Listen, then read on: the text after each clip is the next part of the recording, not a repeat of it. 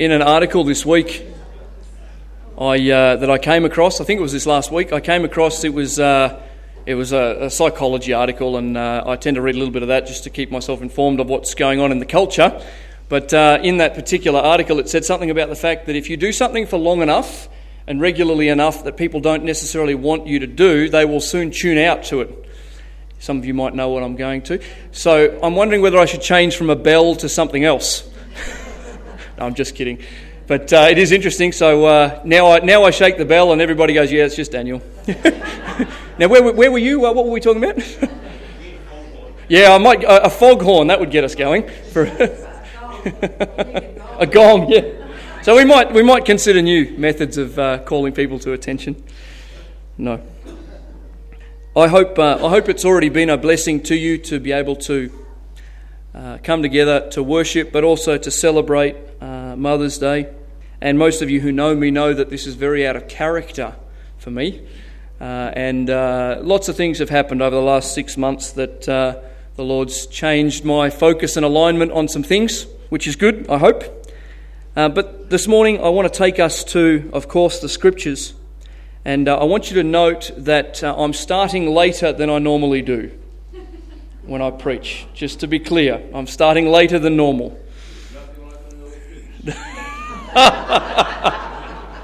Thank you, Warren. That's great. Oh, you're all so supportive. That's wonderful. This morning, celebrations such as Mother's Day bring with it various feelings and responses. And I sat down for a little while on Friday to think about what some of those responses are. For some here this morning, it's going to bring joy. Your mother is living, kind, loving, and always has your best interests at heart. Some may feel joy. Some may feel sadness because your mother has passed away, or you can no longer seek her help and advice. Some may feel regret. Some of the things you said or did while she was alive or around, or some of the things you didn't say or didn't do, may cause regret this morning. Anger. Some may have experienced violence, abuse at the hands of their mother or their parents, and a day such as this is actually very hard. Some may feel confusion because you never had a mother at all and the whole concept is very vague. Perhaps there are even some today who experience similar feelings and emotions to these, but for different reasons. Some may feel joy this morning because you recently had a child and you know the first-hand blessing of being a parent. Some in our midst may feel sadness because you've lost a child and it breaks your heart. There may be those in the room who feel guilt because you've aborted a child or you've given one up for adoption. Again, you might feel regret this morning because you feel like you failed as a parent and could have done so much more.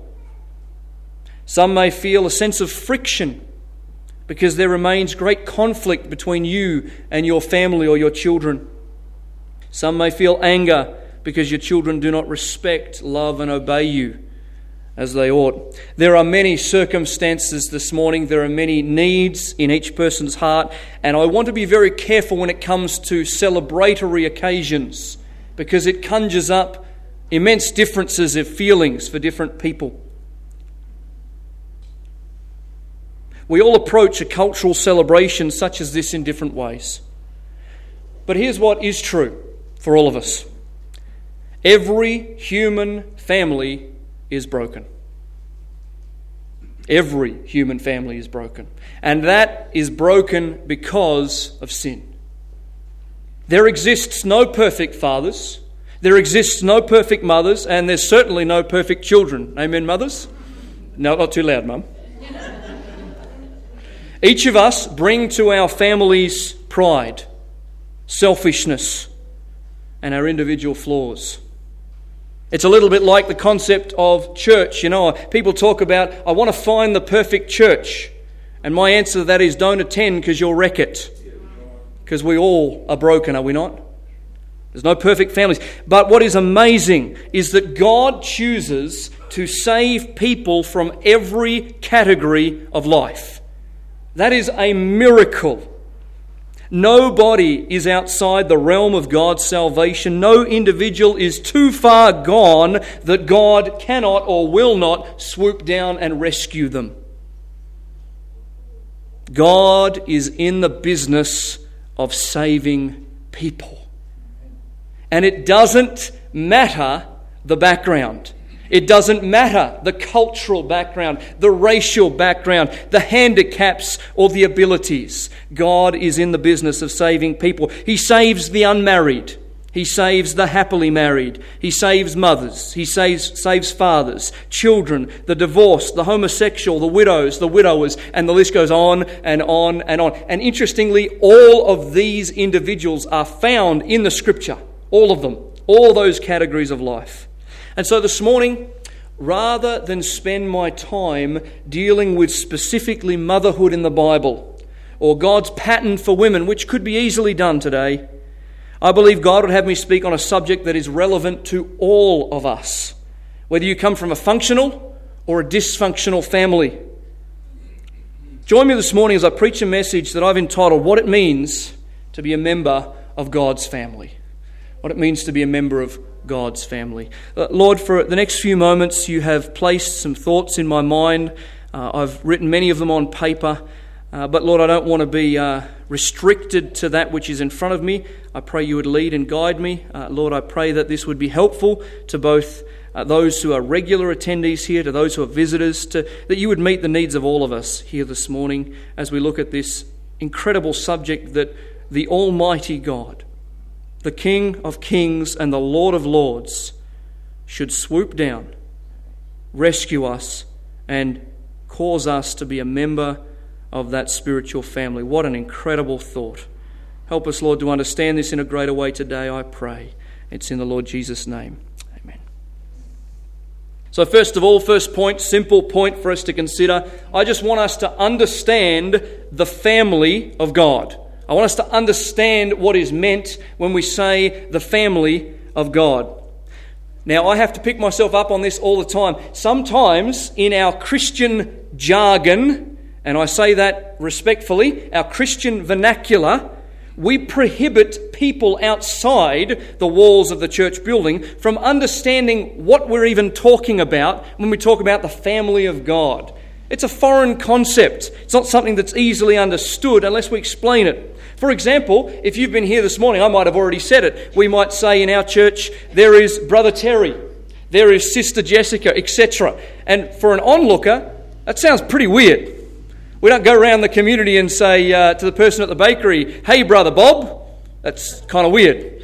But in the church setting, we have some jargon and some vernacular. We talk about being the children of God. We say things like, Abba, Father. And for someone who's not from a Christian background, that's a very strange thing to hear and say. And it's not wrong, but we need to be careful that we explain what we're talking about. And today, my plan is to be very simple and to help us clarify what it means to be in the family of God. Here's some foundational truths that need to help us as we look at this morning. First of all, under understanding the family of God, I need us to understand, first and foremost, according to the Bible, God created every human being. That's foundational truth. God created you. And may I say respectfully, I don't care what the world tells us. I don't care what the scientist tells us. God's word that is inerrant and correct and true tells us God created every person. In the beginning, God created the heavens and the earth. You are not here by accident. See, evolution and scientific research today suggests that you have no purpose. You were just the result of some catastrophe, some cosmic bang millions of years ago. The Bible says the opposite to that. The Bible says you were created by God and with a purpose. You are not just swimming around this universe with no particular purpose. Number one, God created you. Number two, God created you to be unique, and you are of great worth to Him. These are foundational truths before we get to what the spiritual family is all about. God created you to be unique. Take your fingerprints alone, if nothing else. Every single person has unique fingerprints. God designed it that way. But your character, the blending of your personality and your charisma or your lack thereof, and your social and your interactions, so we are made to be unique by God. And most importantly, we are of great worth to God. If you are the result of a big bang, of an evolutionary ape-like figure that you have evolved from, you have no worth. But God created you and you have great worth to Him. And because of our time constraints this morning, all of my notes, as I say most weeks, are available to you. All the Bible references are in these notes, but we don't have the time this morning to go through each one. Number 3. God instituted family, marriage, and procreation. Some of you who may not come from church backgrounds may wonder, well, where did even this institution of marriage come from? It came from God. God created the institution of marriage. God is the author of family. God is the author of procreation, childbearing. That was all God's idea. That wasn't man's idea. That was God's idea. And may I say this to us, in our culture today, because this was God's initiative, He has ownership over it. He created it, therefore it is to be done His way. And we know that that is not the case in our culture today. God instituted family, marriage and procreation. Number 4, as an introduction to this matter of spiritual family, God produces children as a result of sexual intercourse. We know that. We know that the reality of a husband and a wife coming together, if God sees fit, children will come out of that relationship. But we need to understand that's a work of God. That is a work of God. 2 humans are involved, but it's a work of God. God created that new life. It wasn't you. It wasn't you and your husband, you and your wife. It was God who did that. Birth and life are a gift of God, not a case of luck or fortune. Now, I probably don't need to tell you that in today's society, this has been greatly distorted. We have moved a long way from the truth found here in the pages of Scripture. The Bible teaches us that a family is established when a man and a woman leave their parents to be joined together under God in holy matrimony. In fact, Mark tells us that the 2 become one. The Bible says the 2 become one. And this union usually results in children at some point. Let me just go a step further here this morning, not to offend, but to help you understand God's teaching. Contrary to contemporary culture, marriage is reserved for one man and one woman, bound together as long as they both shall live. It is heterosexual. It is monogamous. It is intimate. It is a God-centered relationship, and it's designed by God to be a foretaste of heaven on earth. That's God's design for it. Now, if you look at your own life, if you look at your own marriages, if you look at your own partners or whatever it might be, you'll probably find that we're a long way from God's design in the general sense. Hopefully, as Christians, if you're a Christian, we're aiming to be more like that. But the world is on a different trajectory altogether. However, God's plan for one woman and one man for life was affected greatly by sin. It brought conflict. It brought separation. It brought dysfunction. It brought inversion of all of God's orders. And we see that everywhere we go today. Now, you might say, well, why are you spending so much time talking about physical family? I thought you said this was about the spiritual family. I believe it's important, foundationally, to understand God's design for the physical family, because then we will see what God's design is for the spiritual family. So here's our question. What is the family of God? Simply put, the family of God consists of all those individual people who have been born spiritually, not just physically. Now, to an outsider, that sounds really strange. What does it mean to be born spiritually? We'll talk about that in just a moment. Everybody in this room is alive because you were born. I don't know if you knew that, but you're alive today because you were born. And by the way, you're alive today because God sustains your every breath as well. However, not everybody in this room has been born spiritually. In fact, some of you might have heard the term born again. Misused a great deal in our culture, but it's a wonderful term, born again. And that's what I want to look at for a few moments here. Would you turn with me in your Bibles to John chapter 3? John chapter 3. If you haven't got a Bible in front of you, someone sit next to you or show you where it is in the Scripture. John chapter 3, I'm going to read a number of verses here.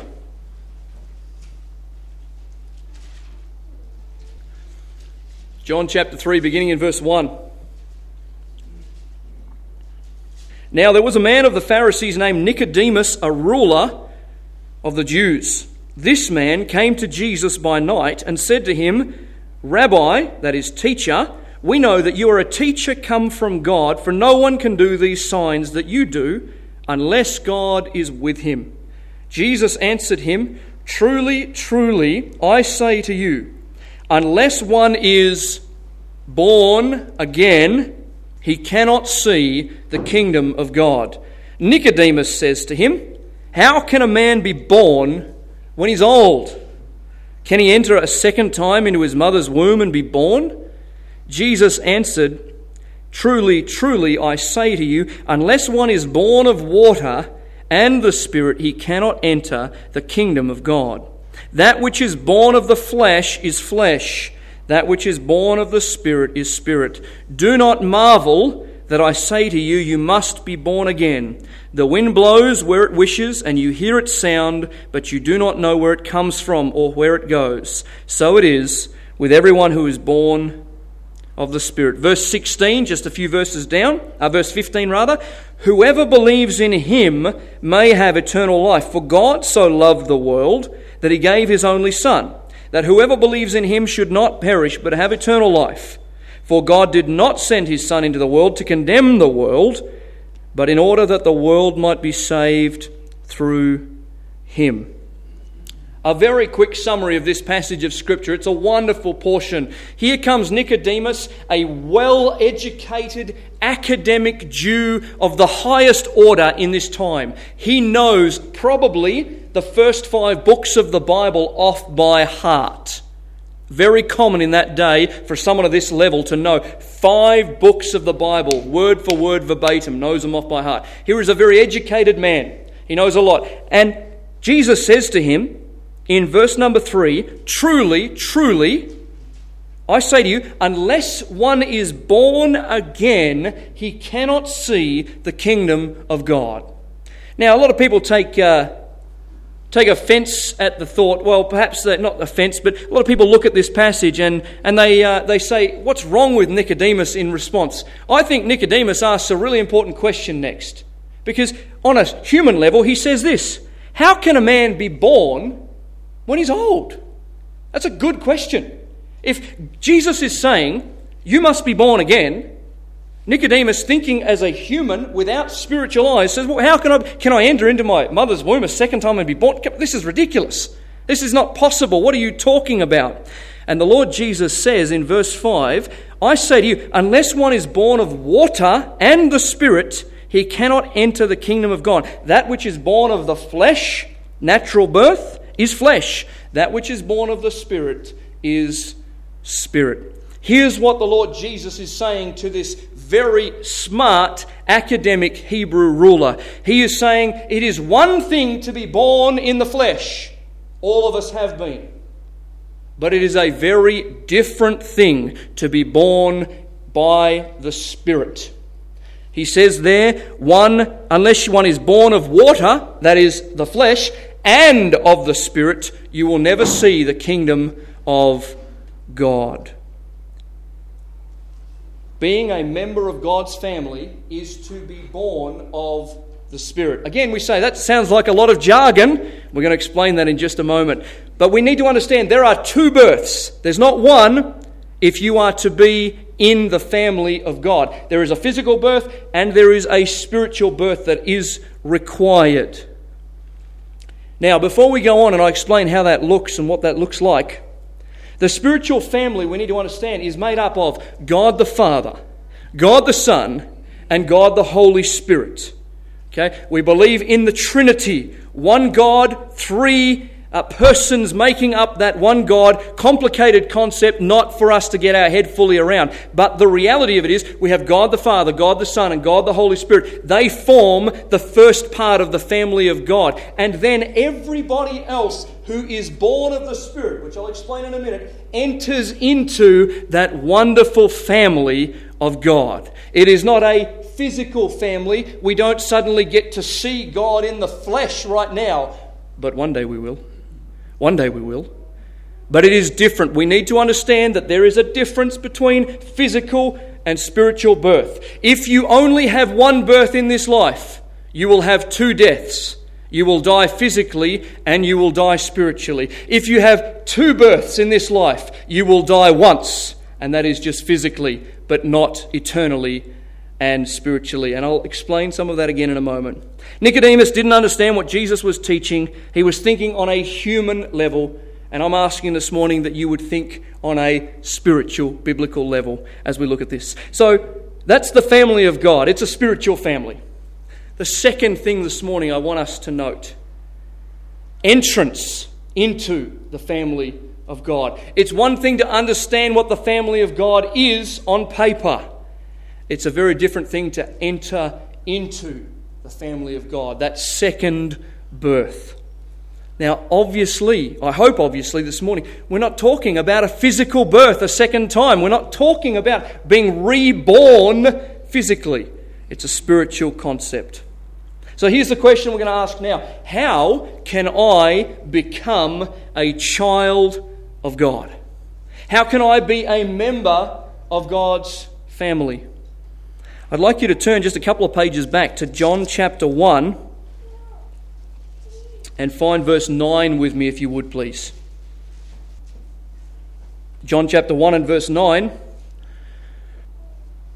The true light, which gives light to everyone, was coming into the world. This is speaking of the Lord Jesus. He was in the world, and the world was made through him, yet the world did not know him. He came to his own, that's the Jewish people, and his own people did not receive him. Verse 12, but to all who did receive him, who believed in his name, he gave the right to become children of God. This has got to be held in the highest esteem, this particular verse.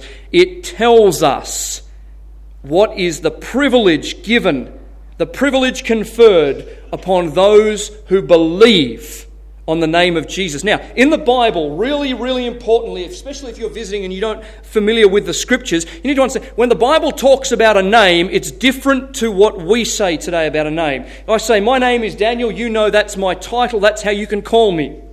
But in the Bible, when it says believe in the name, it doesn't mean just simply believe that Jesus is his title. It means believe in the person, the nature, the essence of that individual. What he is, who he is, and what he has done. That's what the Bible means when it says to believe in someone's name. In the name of Jesus, when we close in prayer, we often say, in Jesus' name. We're not simply saying in Jesus, in his name, in Daniel's name, in Terry's name. We're saying in the nature and essence and all that he has done, we pray. Amen. It's about his whole person and his identity. Turn with me, if you would, if you're able to find it, Galatians chapter 3, very quickly. Just want to show you one other passage here that'll help us understand this matter of the family of God. Galatians chapter 3. And because of time constraints, I'll just read the one verse that's particular for us. I can't give us all the context right now. Galatians chapter 3 and verse 26. The Bible says, for in Christ Jesus you are all sons of God through faith. In Christ Jesus you are all sons of God through faith. Both John chapter 1 and Galatians chapter 3 here speak of the same thing: belief, faith, reliance, dependence upon something other than myself. The means by which we enter into the family of God is in belief and faith. We have to ask this question then, of course.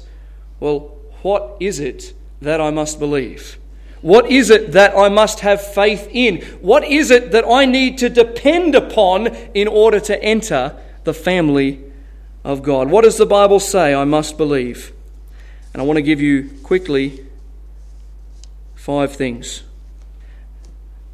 5 things that must be understood and believed in order to enter the family of God. Number 1, the identity of Jesus. The identity of Jesus. Jesus is God, and he came in the flesh, born in Bethlehem for a purpose. And that'll form part of our other points here. But we must understand, he is and was and always will be the Son of God. By the way, he did not come into existence at his birth in Bethlehem. He merely became a man then. He was in existence long before Bethlehem in the presence of God the Father, and they were together in perfect unity and are, but he became a man in order, and we'll talk about what that is, in order to accomplish something for us. We must understand the reality of the identity of Jesus, I should say. And this is what the Bible says, but these are written in the Scriptures, that you may believe that Jesus is the Christ, the Son of God, and that believing you might have life. John chapter 20 and verse 31. I must believe in the identity of Jesus Christ. And when I say believe in it, it's not just, I know he was a historical figure. Nobody in this room can argue with that. Jesus definitely lived. Books are filled with his history, but it's not enough to believe that he existed. Must believe what he says about himself, the Son of God. Number 2, not just his identity, but I must believe in the reality of my sin. Now, if we're honest, most of us believe in the reality of everybody else's sin. But do I believe in the reality of my sin? My sin, my fault, my flaws, my transgressions. There is not a person in this world, as I said at the start, who is not broken and damaged by sin. We were born in a sinful state. We were born enemies of God, the Bible says, because of sin. Romans chapter 6 and verse 23 says the results, the wages, the outcome of sin is spiritual death. But the gift of God is eternal life in Christ Jesus our Lord. I need to understand who I really am. I am kidding myself if I think I'm okay. It doesn't take very long to look at my life, at your life, your heart, what goes on there, to realize I am a sinner. I have broken God's holy law. I must understand the identity of Jesus. I must understand the reality of sin. Number 3, I must understand the sacrifice of Jesus. God's perfect Son, Jesus, came in human flesh to die upon a cross, not as a madman, as the world would say, but as a mediator between God the Father and man. Here's the point. Christ, or Jesus, same person, we call him Jesus Christ, he came to rescue you from sin. That's what he came to do. Long before you knew him, long before you had ever heard of him, he came with the purpose to save sinners. And he was the only one who was the appropriate sacrifice because he was perfect. It's no good a sinner dying for a sinner. What difference does that make? There's no point putting me on a cross for your sins. I'm as bad as the rest of you. You're as bad as me. It required a perfect sacrifice who could be the substitute for my sin, who was able to stand or be in front of God the Father and say, I take their sin on myself in order that they might live. That is an incredible reality, and the world doesn't realize how incredible that the perfect Son of God, who had all the glory of heaven, should clothe himself in human flesh, be born in a humble, meek stable. Why? For the purpose that he would grow up, show us what the truth of the Scripture is, and then one day die on a cross and be able to say, I am the Saviour of the world. Believe in me and you will be saved. Nobody else in all of history, nobody else in all of humanity can ever die for another person and remove that guilt and remove that sin, because we're imperfect. And so God sent his Son to be the Saviour of the world, the Bible says. That's the point, that's the purpose, that's why we exist. We must understand the reality of the sacrifice of Jesus. And I often say this, particularly at youth groups and things, if someone were to come alongside as we are having some fellowship in just a little while, and one of those children were to run across the road, and a truck is coming along, and I go out there and I dive in the way, and I push that child out of the way of that truck, and I am myself killed for that, I have rescued that individual and sacrificed my life on their behalf. And you would all say, wow, what a hero that person is. You might make monuments, you might have a national Daniel Day, you might have whatever else. But you know what the reality of it is? A sinner died for a sinner in that case. That's a wonderful truth. That's a wonderful sacrifice that I perform for that person. That's nothing on what Jesus did. He didn't have to die. He was perfect in the sense that there was nothing whatsoever that was wrong with him, and he didn't have to die for sinners. But because God said, I love sinners and I want to rescue them, he obeyed the Father, came down and died for sinners such as us. That's incredible. That is a message that should penetrate every heart this morning. Whether you are saved for 40 years, this ought to thrill you. This ought to excite you. He died for me. But that's not the end. That's only 3. We've got number 4. Number 4 is, I must believe in the resurrection of Jesus. If Jesus Christ, the perfect Son of God, came from the glories of heaven and died on the cross and lay in the grave, was put into the grave, and he stayed there, we have no hope. Because if that man who is God in the flesh dies for sin but cannot come back to life, then I have no hope of eternal life. This whole thing of life after death cannot be a reality unless that perfect Son of God died and then truly rose again. To prove that he was in fact God's Son, 3 days later, before the break of dawn, the tomb is empty.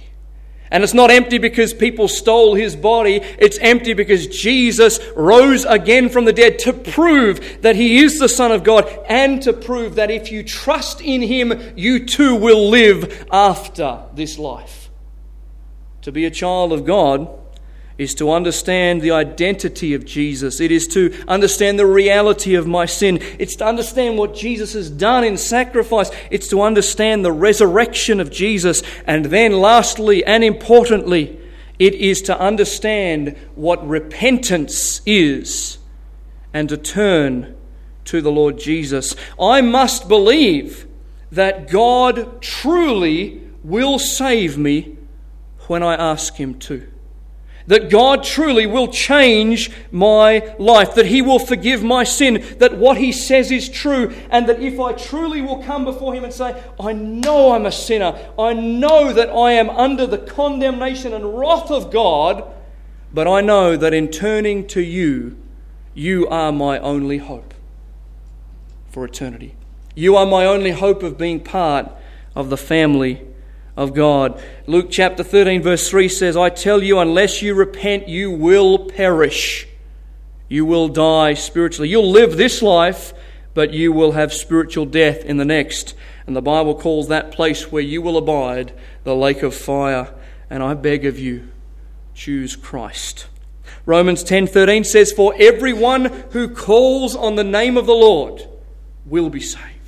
The greatest promise, I think, in the whole Bible is if you will call on the name of the Lord in integrity, recognizing these things, he says, I will save you. I will give you an entrance into my family, the family of God. Before we finish, I have one more point. We need to understand the family of God. We need to have an understanding of how to enter the family of God, point 2. But I think it's appropriate for us this morning to understand the benefits of being a member of God, a member of God's family.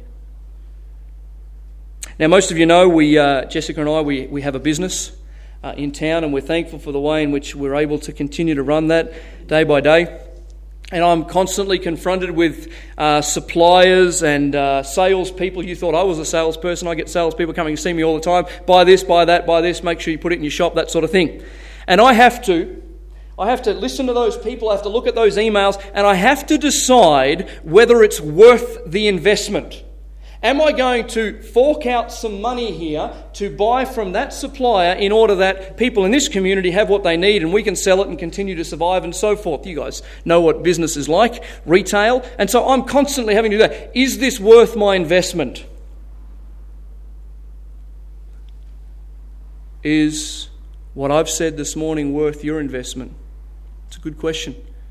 Now, we don't want to say, what do I get out of this? Because that's with the wrong motive. But I think it's fair to say, what are the benefits? What are the blessings associated with being a member of God's family? What are they? Here's a few. Everybody's going, yeah, right, a few. Here we go. Number 1. As a member of God's family, I have the privilege of understanding personal knowledge of God's surpassing love. Unfortunately, today, we judge love by what we see in the world. Because that's what we see all the time. We see love there, we see love here, we see forms and fashions of love. But until you are come to understand the love of God, I can tell you don't really know what love is.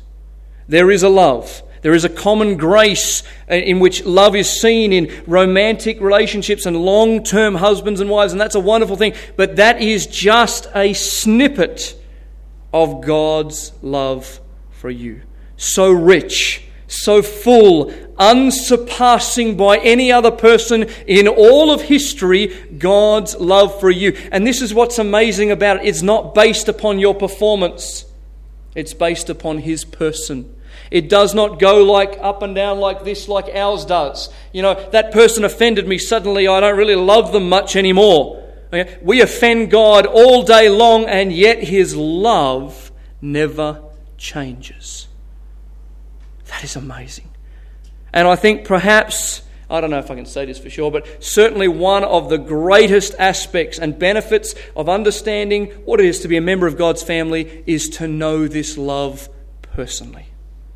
And it is understood by faith when we come to know Christ. Number 2, I'm not going to go through all these, I'm just going to give you a few. Number 2, the abiding presence of the Holy Spirit. Now, again, this concept, Holy Spirit, what even are you talking about, preacher? I don't even know what the Holy Spirit is, and why is He holy, and what's the Spirit? Simply put, we have these 3 persons in the Godhead. We're dealing with the Father, the Son, and the Holy Spirit. The Holy Spirit, the third person of the Godhead there, is given to those who are Christians, and He literally, as a Spirit, invisible, comes to live within the body of the Christian.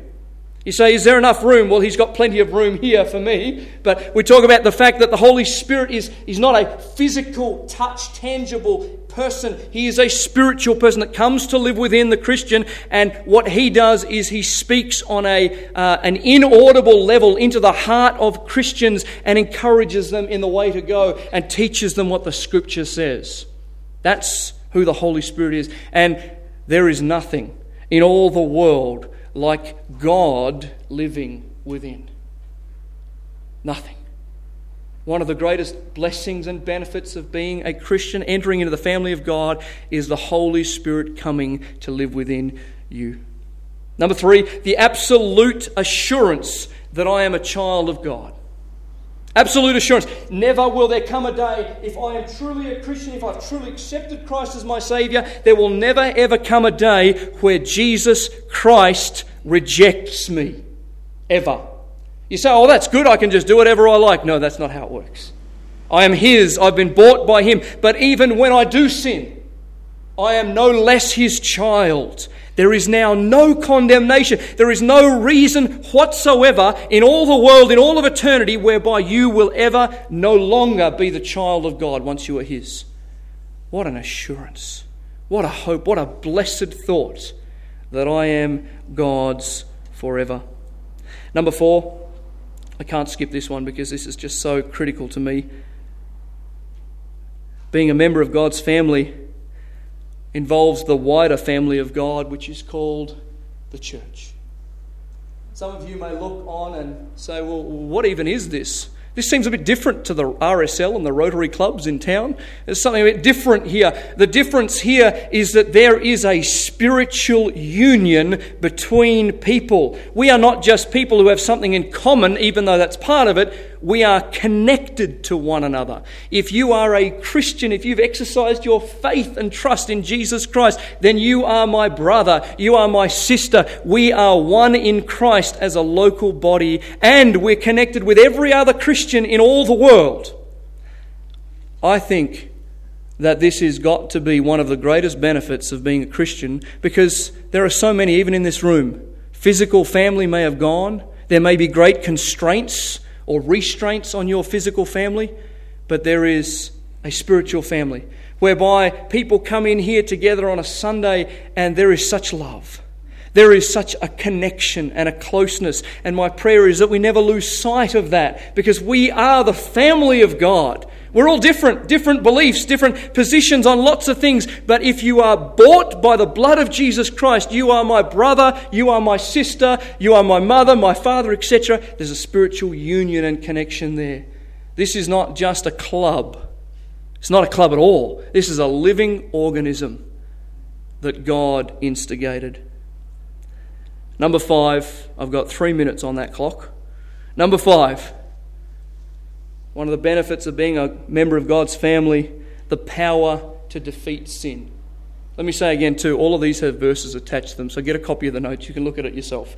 The power to defeat sin. As a Christian now, I have, because the Holy Spirit lives within me, I have the ability to defeat sin.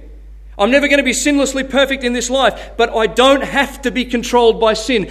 Previously, I was under the dominion of sin. Now, Paul says, don't let sin have dominion anymore. It doesn't have to. You can kill sin day by day. You can overcome it. All the battles and difficulties in your life can be overcome by the power of the Spirit of God. And the closer we walk with Him and the longer we walk with Him, the more and more like Christ we are supposed to become. So that one day we will be just like Him. All sin gone. It'll be finished. But we have the power to defeat sin in our life. Number 6, the Word of God. We have the Scriptures. You say, but I've got a copy of a Bible in my room. That's different. You, as a Christian now, with the Holy Spirit within, this book is alive.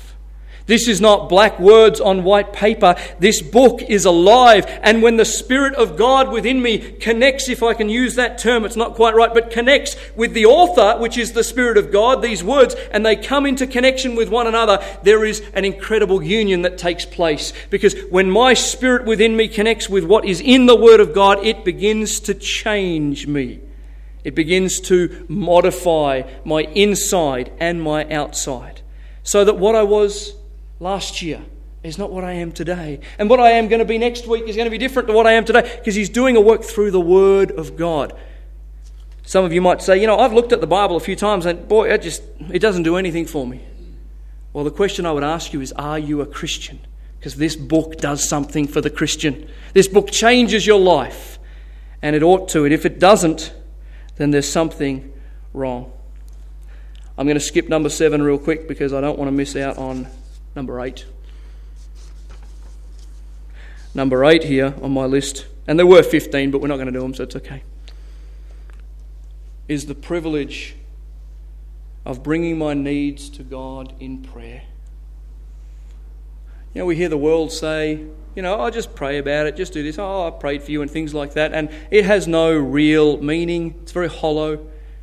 But for a Christian, I have direct connection with the Father. I can't see him. I cannot see God the Father in the flesh. He is a spiritual being, but my spirit has connection to him. And you say, how's that possible? Because of the Lord Jesus Christ. Because I am now clothed in his righteousness, where once I was a sinner under the condemnation of sin. Now Jesus' righteousness has been given to me. He was my substitute. And now I can come to God the Father and say, "Lord, I need your help in this situation. I need your assistance." And he promises that he will always hear his children. There is never a time where you do not have access to the Father. And boy, are we tapped into power. This isn't just anybody. This isn't a pastor or a leader. This is Almighty God. I have access to him. And by the way, perhaps there are those who've come from different backgrounds here. Some churches would have us believe that access must go through an individual like a pastor or a priest or a father. That is not true. The Bible makes it abundantly clear. When you are in the family of God, you have access to the Father. Direct access. As you sit there, as I preach, I have access to the Father and am tapped into the power of God. What an amazing thought. I can bring my every need before him, and he promises to hear, and his will be done. He may not always answer the way I want him to, but he has always got my best interest at heart. And that's why we say, Abba, Father, Daddy, that close intimacy only available in that. The last one I'm going to mention as I close. I don't know what number it is here, probably 14. Just trying to decide which one to tell you.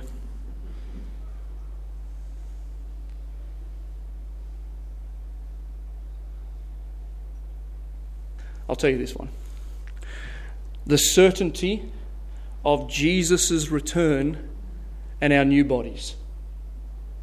The Bible says in a moment, in the twinkling of an eye, at the last trumpet, the trumpet's going to sound, the dead will be raised imperishable, and we shall be changed. This perishable body, this flesh, will put on that which is no longer perishable, and this mortal body will put on what is called immortality. Simply put like this, one day Jesus is coming again. He's coming again in the flesh, not invisible, like God the Father, a flesh, a new body for the Lord Jesus when he was raised again in his new body. He's coming again in the flesh. We will see him. And what a day that's going to be. Christian, what a day that's going to be. This is the one of whom we have believed in. That we staked everything on the Lord Jesus. We said, you died on the cross for me. I am going to give my life to you. I turn from sin. You're mine. And I'm going to see you one day. I believe by faith now, but then I shall see with my eyes. And I shall have a new body. And some of us are going, hallelujah, new body. I can't wait. No more diabetes, no more crippleness, no more struggles in the flesh. I'm going to have a new body and I will be with him. But the devastating reality is that there are two kinds of people when the Lord Jesus comes back. There are those who are members of his family and those who are not. And if you are not a member of his family, you will be judged. He will not be your friend. He will not be your king. He will not be the one that you can adore and admire and worship. He will be that one that must, because he's holy, judge you if you have not accepted his gift of salvation. A holy God cannot look at sin. A holy God cannot tolerate sin. And today, now is the chance, the day of salvation, the opportunity for us to place our faith and trust in what he's done. And if we fail to do so on that day when he returns, there will be no more chances. But for us who are Christians, take heart. Take heart. How many other blessings that we have? I'm just going to read them, the other ones. The loving discipline of God. The process of change wrought by God, the realization of my purpose in this world, the honor of serving God and telling others about him, the eternal inheritance, participation in the Lord's Supper and baptism, and the list goes on and on. So many other blessings and benefits of being a child of God. My prayer today is that we would understand this. Let me close by reading, we won't turn there, Psalm 40 verses 2 to 6. the author describes this salvation. This is what he says. He drew me from the pit of destruction, out of the miry bog. He set my feet upon a rock. He made my steps secure. He put a new song in my mouth, a song of praise to my God. Many will see that and fear, and they will put their trust in the Lord. Blessed is the man who makes the Lord his trust and does not turn to the proud, to those who go astray and follow a lie. You have multiplied, O Lord my God, your wondrous deeds and your thoughts towards us. None can compare with you. I will proclaim and tell of them, yet they are more than can be told. Heavenly Father, even just saying that, Heavenly Father, knowing what that means, knowing the reality of coming to you as Father, spiritual Father, having been born again, I know, O Lord, firsthand what it is to have an intimate and wonderful relationship with you. And though I stray so often, yet you love me. Yet sometimes I turn from the truth. You never cast me out. You've given me your Spirit that lives within. You've changed my life, my heart, my affections, my emotions, my appetites. You've changed everything. And, oh Lord, my great desire today is that others would see this and know the reality of being a member of God's family. Lord, some here understand this, and I pray that their hearts would be so encouraged in these truths as they consider their own salvation and their own walk with you. They consider just the privileges and the blessings of being one of your children. But Lord, my heart goes out to those in particular who don't know this reality. They have heard it this morning, but I pray that your Spirit would move upon their heart, cause them to see it in a way they have not before. Illuminate this truth, I pray, that we would rejoice over a sinner being saved by the blood of the Lamb. Thank you for this time in your word and for the attention of these people. May you be glorified in Jesus' name. Amen.